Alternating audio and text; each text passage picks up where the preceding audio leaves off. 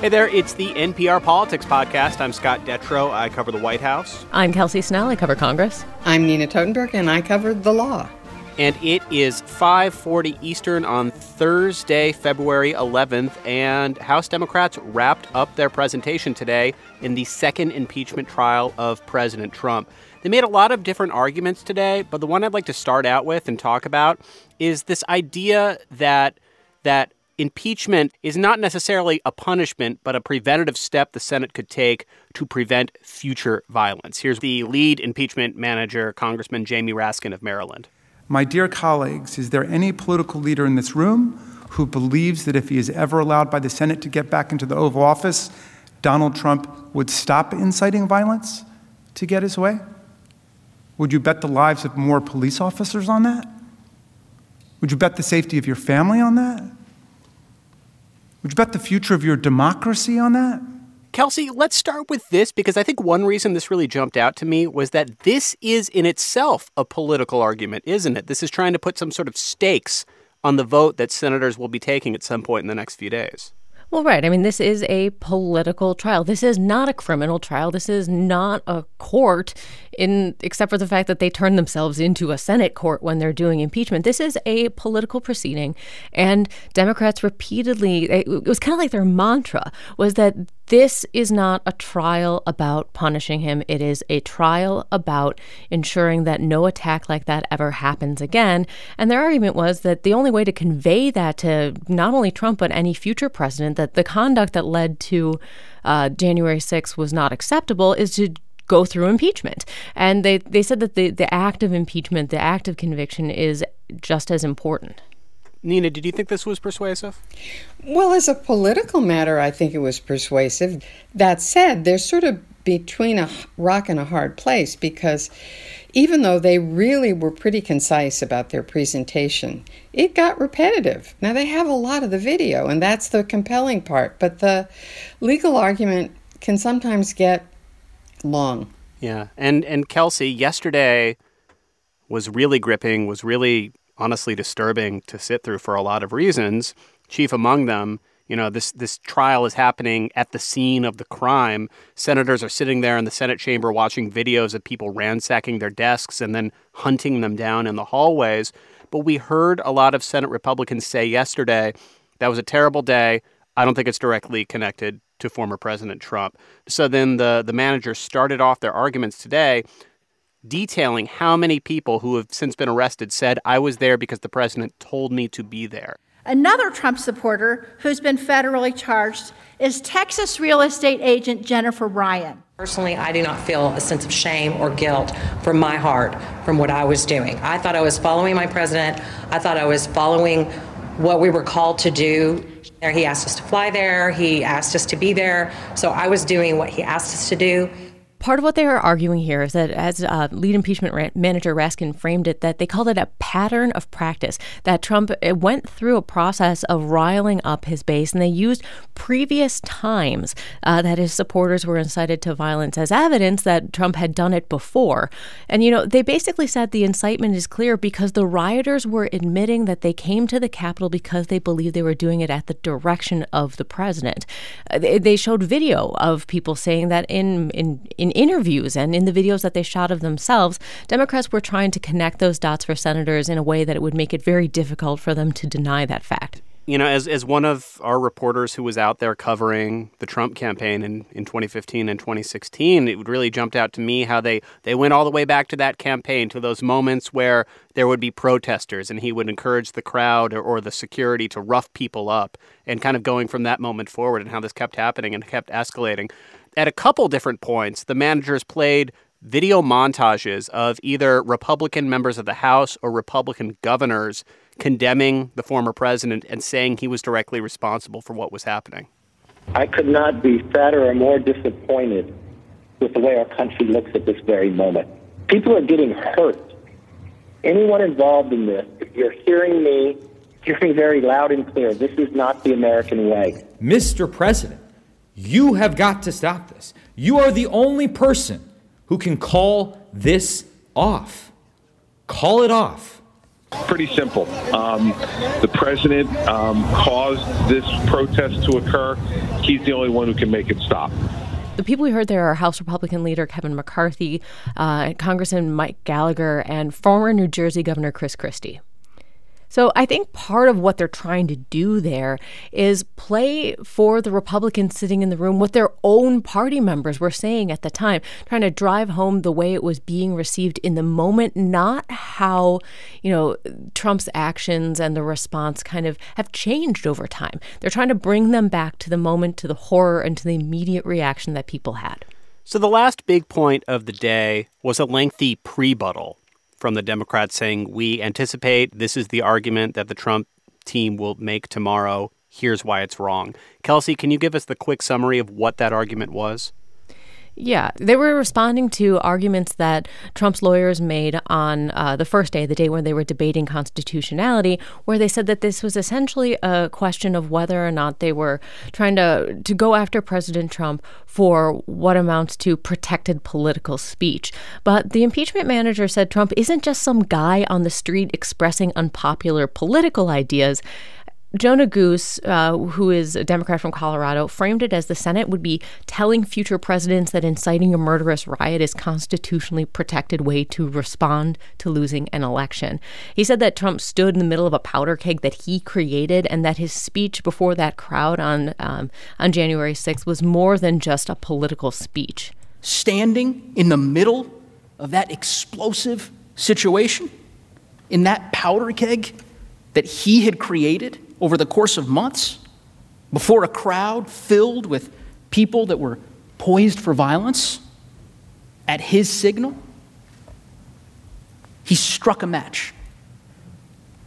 And he aimed it straight at this building, at us. Nina, what do you make of that argument from Trump's lawyers? They're basically saying that, all of Trump's speech is protected under the First Amendment as political speech. I have to say that the argument they're making in this particular case, they always say about lawyers, if you don't have the facts and you don't have the law, you pound the table. Well, this is the moral equivalent of that. This is, I think, in fact a pretty silly argument.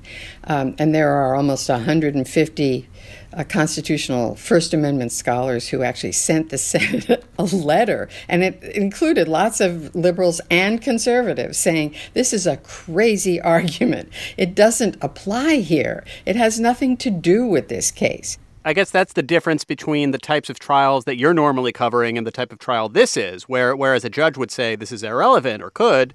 I mean, this is an easy out for a lot of Senate Republicans who do not want to vote to convict the former president. I think the easier out is just to say we shouldn't have impeached him in the first place because he's not president anymore. I think I think this one seems when you think about it, and you heard Jamie Raskin at one point say this would be as if the fire chief not only cried fire in a crowded theater, but then proceeded to set fires.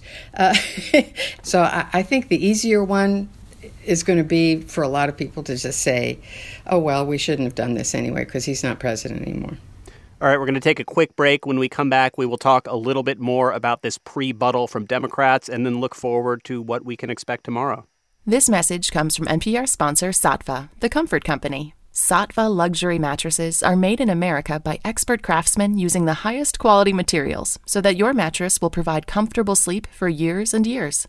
Saatva mattresses are always delivered to your home and set up in the room of your choice. They're never folded and never squeezed into a small box. Visit SAATVA.com/NPR, where NPR listeners save an additional $225. Saatva, the comfort company. Decades before the civil rights movement of the 1950s and 60s, Marcus Garvey attracted millions of followers with a message of Black self-sufficiency and Black nationalism in Africa. For our Black History Month special series, the seismic influence and complicated legacy of Marcus Garvey. Listen now to the Throughline podcast from NPR.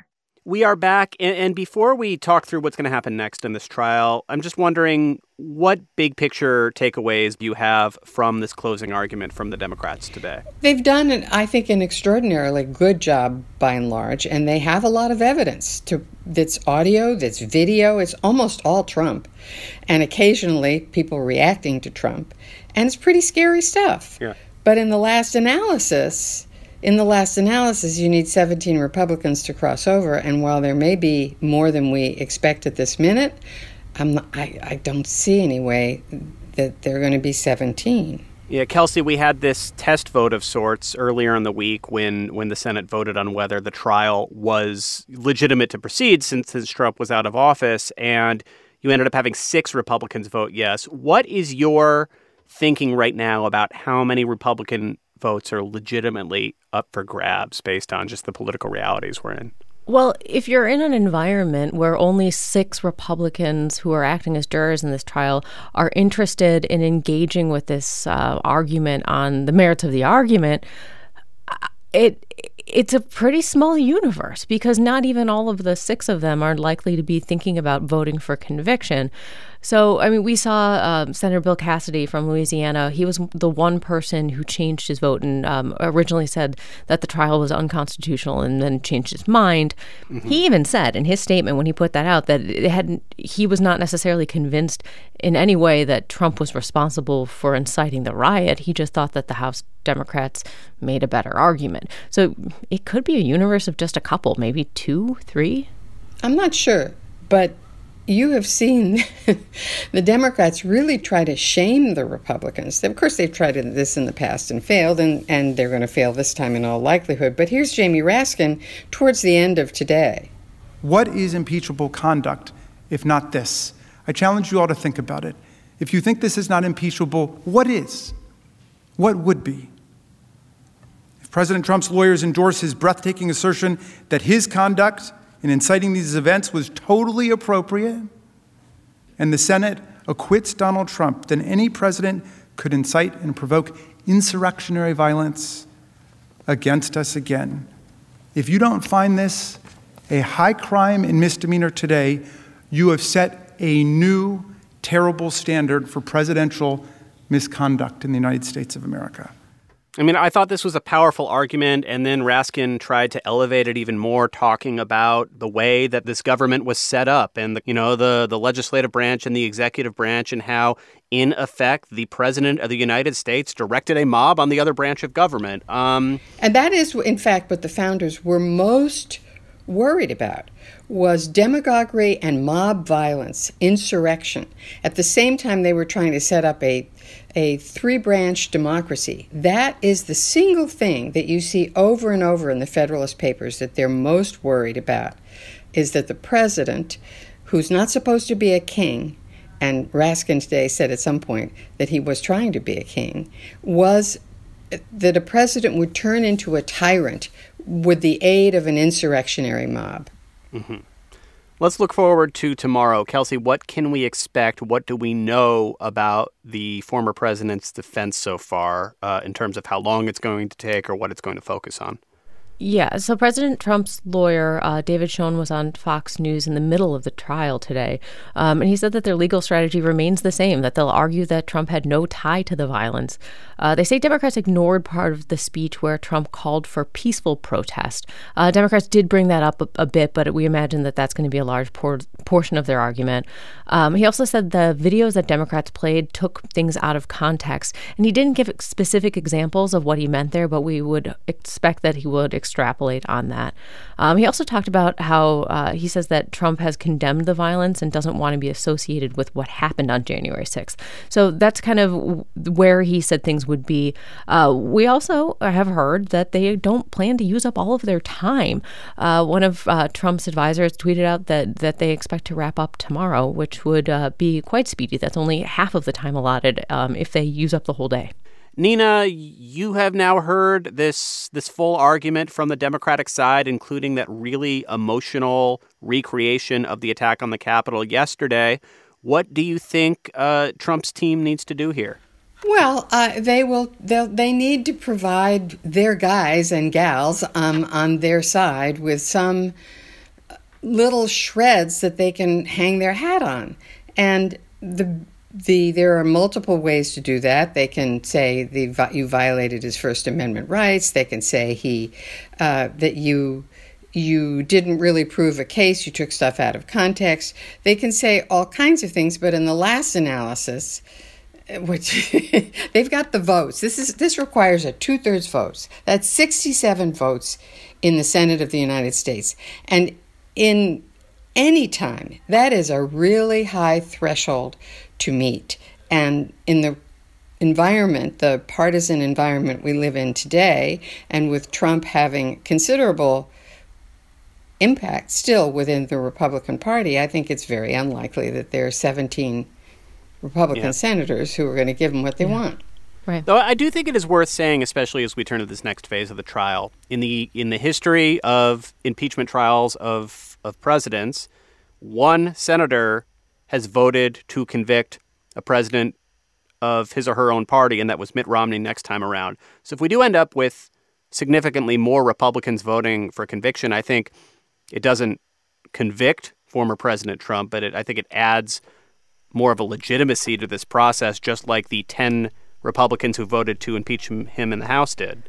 Sure, though I have heard some Republicans argue that the people who are most inclined to vote for conviction represent parts of the Republican Party that maybe are not representative of where the party is heading. So I don't know that this necessarily will resolve for us the question that we've been asking a lot in this podcast and as we talk to sources, which is where's the Republican Party heading with Trump no longer in charge? Yeah, well, that's a question to keep in mind over the next few days as this trial concludes. We will carry all of it in real time on your radio and at npr.org. And, of course, we will be back in your podcast feeds tomorrow night to give you the overview of the Trump defense argument. That is it for today, though. I'm Scott Detrow. I cover the White House.